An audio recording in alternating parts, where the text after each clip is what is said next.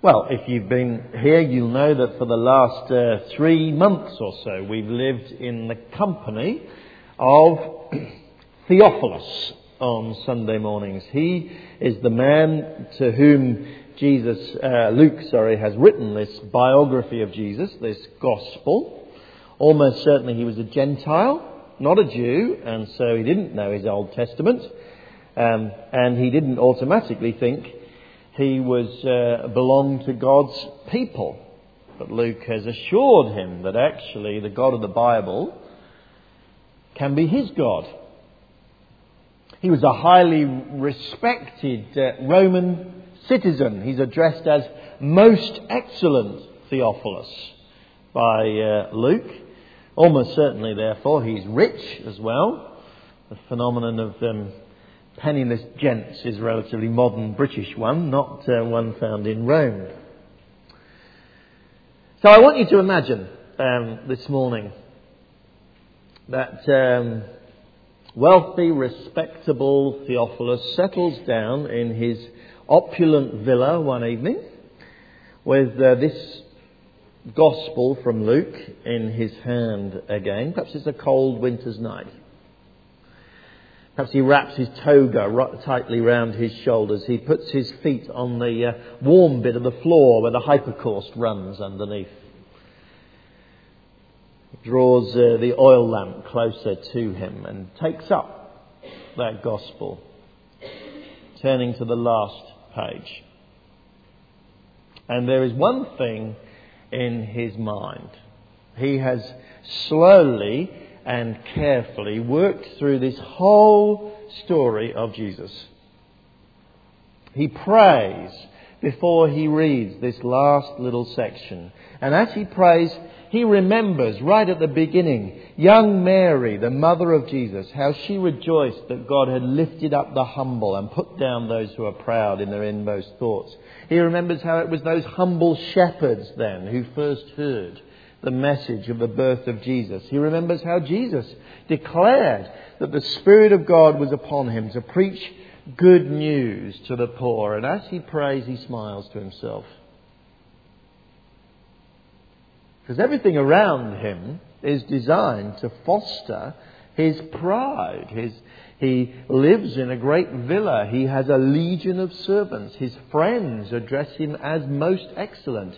Even the clothes he wears and the ring on his finger proclaim his greatness. And yet he thinks God has done a miracle in his heart. God has humbled him. And now he's overwhelmed with delight at the privilege of being numbered alongside Mary giving birth in a stable, alongside shepherds sleeping under the stars, with the poor, the crippled, the blind and the lame, whom in Jesus' story, parable of the banquet, were the people who the Master invited to eat with him. His mind perhaps lingers in prayer over that foolish prodigal son who went off wealthy, squandered all his wealth, and when he was poor, he came tramping back to his father, thinking all the best he could hope for was to be a hired hand. But actually, to his utter surprise, his father ran to him, his father hugged him, his father kissed him, his father clothed him, his father fed him, his father celebrated with him. How amazing. And Theophilus thinks to himself, I don't care about this villa. I don't care about my noble title. My money is never going to buy me anything approaching what I have found in this book. I have found a God who loves me like the dearest father. I found a God who forgives me. I found a God who rejoices over me as I come and kneel before him. I see, he says to himself, what Jesus meant when he said, what use is it if a man gains the whole world and yet loses his soul? I know I must now lose my life to gain it. I know I must take up my cross daily and follow Christ. And I can't think of anything I would rather do. In prayer, perhaps Theophilus lingers over Christ's death, that extraordinary promise that he made before he died to that dying thief on a cross. Today you will be with me in paradise. He remembers that deeply moving and dignified death of Jesus. But then, more than that, he remembers Christ's resurrection to solid, physical, walking with his friends, fish-eating, amazing, joyful, eternal life. And he thinks to himself, that'll be me. Me. Proud, lost Theophilus who grew up 1,000,000 miles from real faith in God. I'm now promised resurrection life as I bow before this Christ. Why, he almost wishes that he could be that thief on the cross who was promised paradise today. What more could anyone want? A tear rolls down his cheek. He opens his eyes, takes up that gospel, and there is one thing on his mind now. One thing only that he is thinking about as he turns to that last page, those last few lines. One thing only. What now? What should he do with his life now that this book has turned it around and changed it? That's what's in his mind as he reads the end of this last resurrection appearance of Jesus. Jesus told them, verse 46, this is what is written, the Christ will suffer, rise from the dead on the third day, and repentance and forgiveness of sins will be preached in his name to all nations, beginning at Jerusalem. You are witnesses of these things. I am going to send you what my Father has promised, but stay in the city until you have been clothed with power from on high, says Jesus. And Theophilus here learns in germinal form something that actually Luke is going to explain in much grander perspective in his second long treatise that he writes to Theophilus, the book we now call Acts, which records the life of the early church. But here, just in a little germ, Theophilus begins to see the answer to what now? And I hope, frankly, that is the question in our minds as well as we have studied Luke's Gospel. How should we respond? What now? How should we live? The first thing that Theophilus needs to learn is our role. In verse 48, you are witnesses of these things, says Jesus. Of course, those words in the first instance are addressed directly to the disciples who had lived with Jesus, who had met the risen Jesus. Luke nearly always uses the word witness to describe someone who has actually physically seen the risen Jesus. But the rest of the New Testament expands that concept to make it plain that Christians in general are witnesses of these things. As in verses 45 and 46, we too, as Christians, have had our minds opened so that we can understand the Scriptures. We too have understood why the Christ had to suffer. We have been persuaded that Jesus rose from the dead. More than that, the Holy Spirit has done something in our hearts so that we find ourselves now also having a subjective experience that we can bear witness to. That our hearts were turned from hating God to loving Him That our hearts were turned from having no interest in God to treasuring Him as the most precious thing in our lives. And our role is to be witnesses of these things. It's our fundamental, primary role on this earth. And let me make that very plain. We have spoken, for instance, a number of times over the last few weeks about the practical implications of the gospel, about loving the marginalised and the outcast and the poor particularly, because that is an emphasis of Luke. And I am persuaded that that's a particular calling of us as a church in this world at this moment. We need to take that really seriously. But why do we do it? We do it because we want to imitate God's love. We want to live like Him.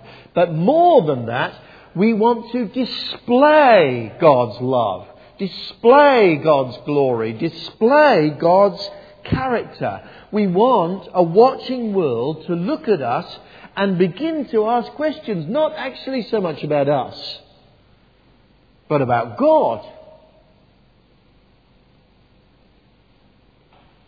Greatest act of love we can do for anyone, you see, is not just to care for their physical needs, though that may be in the first instance what we need to do. Is to show them the God who cares for them eternally. The God who longs to forgive them.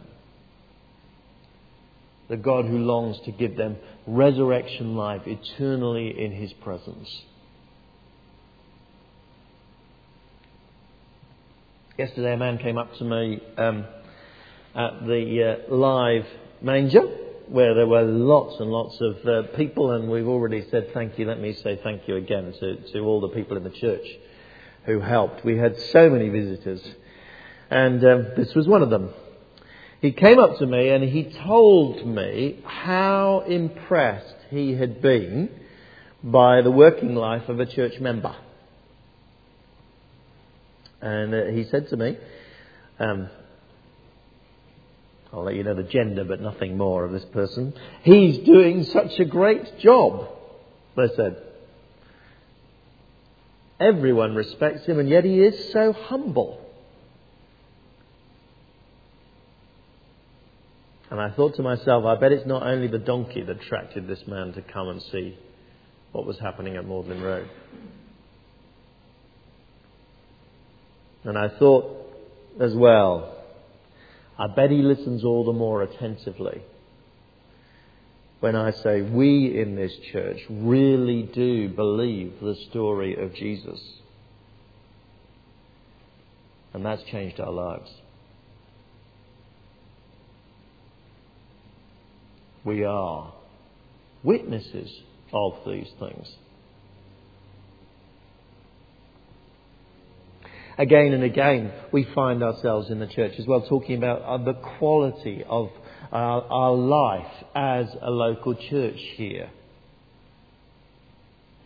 We are called to love one another patiently, fervently, compassionately, enduringly. We are called to love across boundaries so that actually we are to love people who we wouldn't naturally like. Why? Well, again, partly because that is just simply what it means to imitate God. God who so loved the world in rebellion against Him. But we also do it for another reason as well. Because actually the quality of life internally amongst us displays to the world the glory and love of God. By this will all men know that you are my disciples, said Jesus, that you love one another. And again, the Live Manger yesterday was packed with people. An awful lot of people who come to Sunflowers, our mother and toddler group. Let me tell you one story. A person that we have known for years in the area has always been friendly, but she's always shied away from any religious sorts of conversations. And more recently, she started coming to Sunflowers, and she said to us, not so long ago, she said, there is something about your church, not the building, the people. And then amazingly last week she said, I think I want to come to your nativity service.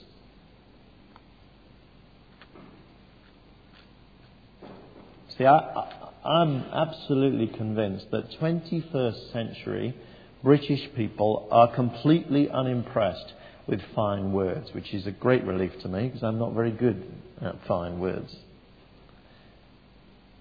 But they will travel miles to find love. They are bowled over by authentic compassion. When they see those things, they will listen, and some will find Christ. Our role, to be witnesses. The second answer to Theophilus is not what now question. It's found in verse 47. We are witnesses, yes, we are witnesses of a particular message. Repentance and forgiveness of sins will be preached in His name to all nations, beginning at Jerusalem. It is a message in Jesus' name. It's not our message, it's Jesus' message. It is a message for all nations, i.e. for everyone. And it is a message most particularly of repentance and forgiveness of sins. What is repentance? We need to understand that. First of all, we must be clear what it is not. Repentance is not atonement. That is, repentance is not some way whereby Christians pay for their sins. In the Da Vinci Code, if you watched the film or read the book, there's this murderous albino monk, and he wears, I can't remember what it's called now, someone probably will know, a nasty instrument of torture around his leg, which every time he's done something particularly nasty, like bumping someone off, he tightens to increase the pain. As if somehow that atoned for the sin of murder. What absolute rubbish. There is no atonement that we can do for our sins.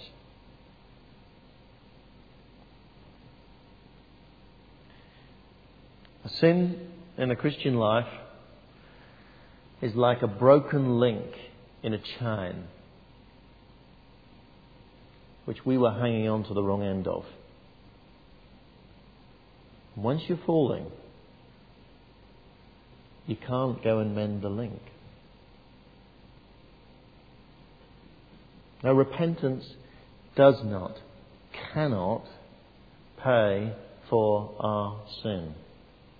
A single sin severs our relationship with God in a way that we can not reverse.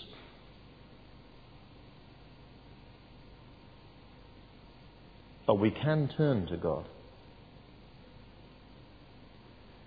And that's what it's about. It's about turning around. It's about crying out to God, to Christ, who has paid for our sin.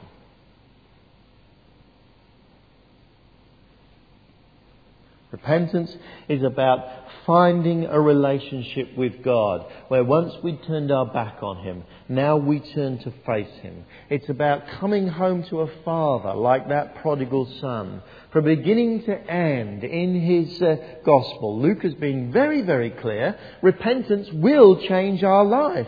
A new lifestyle is expected. It is Luke who records John the Baptist saying to the Pharisees and even the soldiers as they came to observe him baptizing people, produce fruit in keeping with repentance. It is Luke who carefully records the story of Zacchaeus, the tax collector, who demonstrates his change of lifestyle by repaying people whom he's swindled. No, Luke has been absolutely clear. Our life will change. Actually, sins must be turned away from. But the point is, we turn to God. And we plead for His mercy.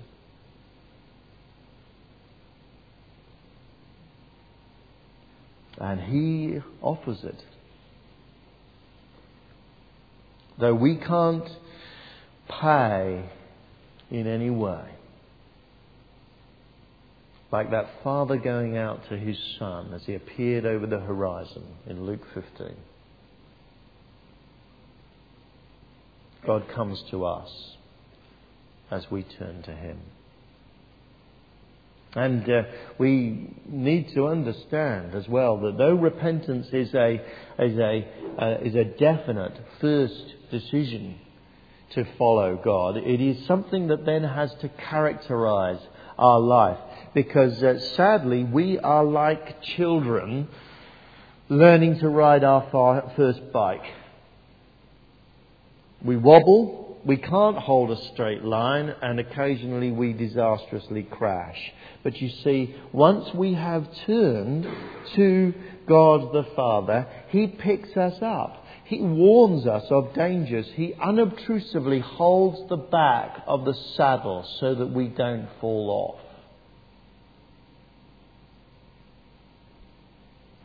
He smiles with delight as we learn to have more and more confidence as we ride along the road. But never do we cease to need to come back to Him again and again and again. This is our message. Message of repentance. And there is a promise that goes with that. It is very simple. To the penitent, there is forgiveness of sins. Not just some of our sins, all of them. Not just the sins committed in the past. God knows the past, the present and the future. And as we turn to Him, He chooses to forgive all of them, to take none of them into account. Not just the minor sins, so that the most heinous sins somehow go unforgiven and hanging over us, like the Catholic doctrine of major and minor sins, all of our sins. Because Christ died, because the Son of God died for our sins, because God Himself in Christ paid for all of our sins with His life. Have you committed a sin in your life that required a greater punishment than the death of the Son of God? I don't think so.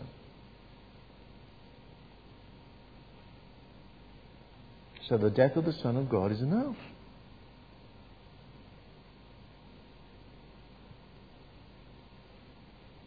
That is our message.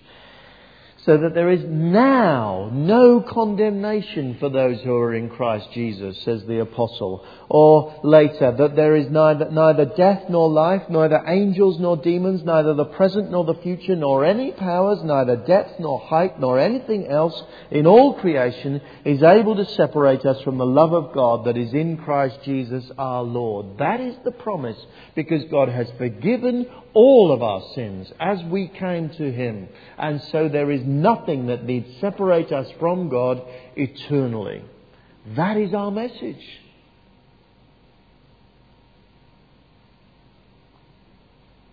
What a message. What a hope to offer our world.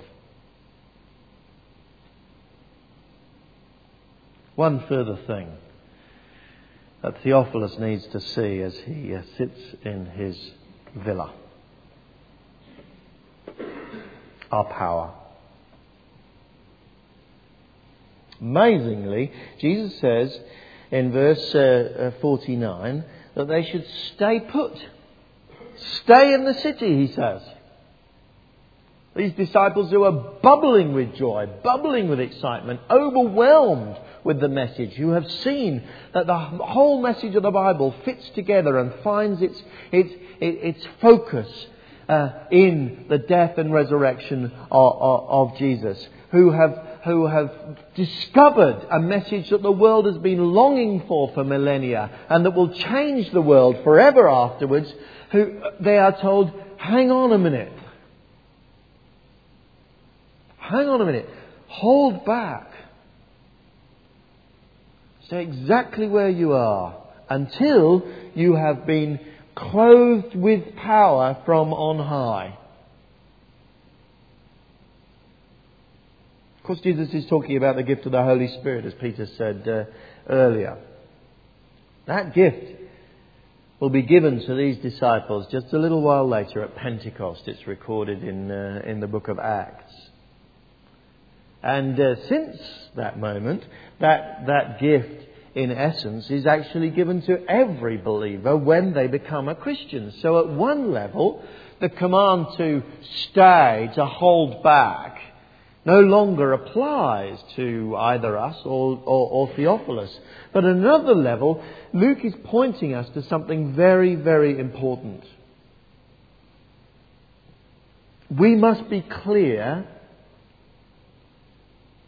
that the only witness that will cut it, the only witness that will really make a difference in this world, is witness which is empowered by God's Spirit.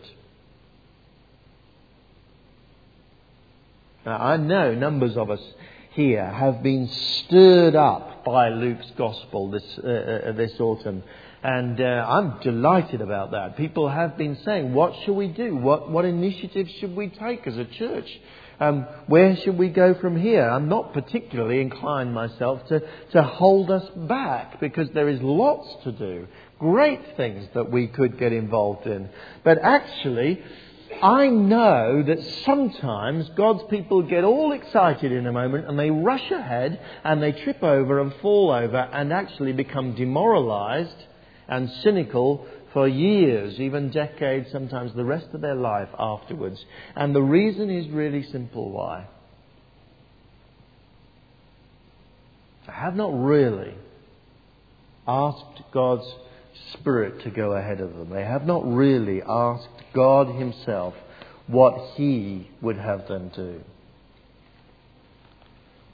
There is a world out there that needs to hold the gospel, to hear the gospel. But let's be absolutely clear. Jesus says, don't take a single step unless the Spirit of God is with you. I'm really excited, actually, about what's happening amongst us at that level. A group have started praying at the church on Thursday mornings, for instance. Exciting times. It's great that they're doing that. I am sure God is delighted and Satan is hating it. Seems to me there is a new spirit in many, many people of compassion and concern amongst people, and it seems to me the Holy Spirit really is at work amongst us. I am delighted. I am excited.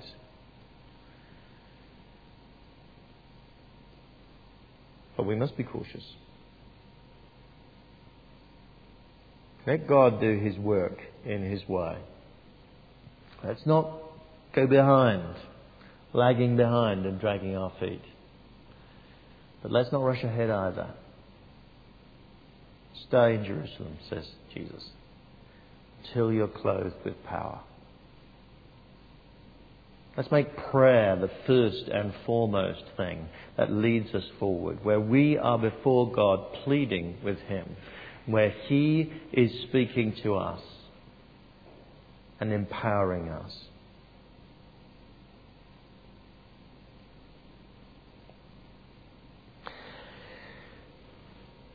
So Theophilus finally closes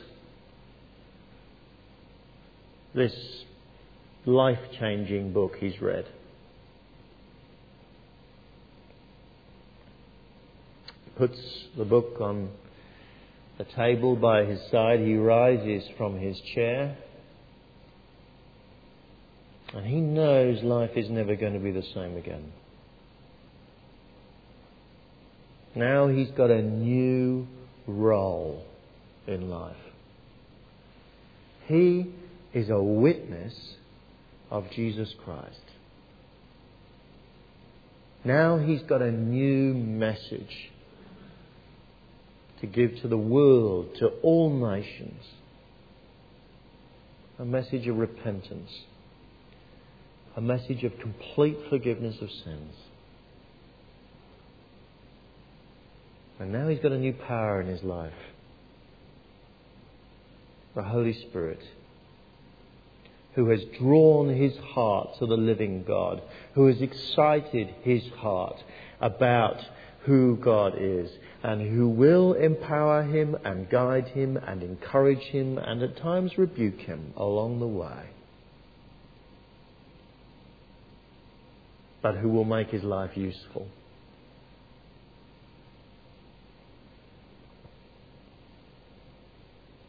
And most excellent Theophilus claps his hands.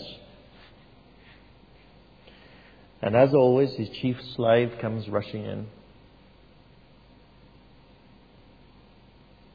And to the slave's astonishment, he says, I've just become a disciple of Jesus Christ. And Jesus Christ proclaimed release for the oppressed. Would you like your freedom? There's a crash. The slave drops what he was carrying. But Theophilus ignores that completely. And he says, and I wonder, would you permit me to do something? The slave's eyes nearly pop out of his head. Theophilus, he's never asked a slave's permission for anything in his life before. Manages to pick his jaw off the floor and close his mouth enough to say, well, yes. Theophilus continues, would you permit me to tell you a little bit more about this Jesus?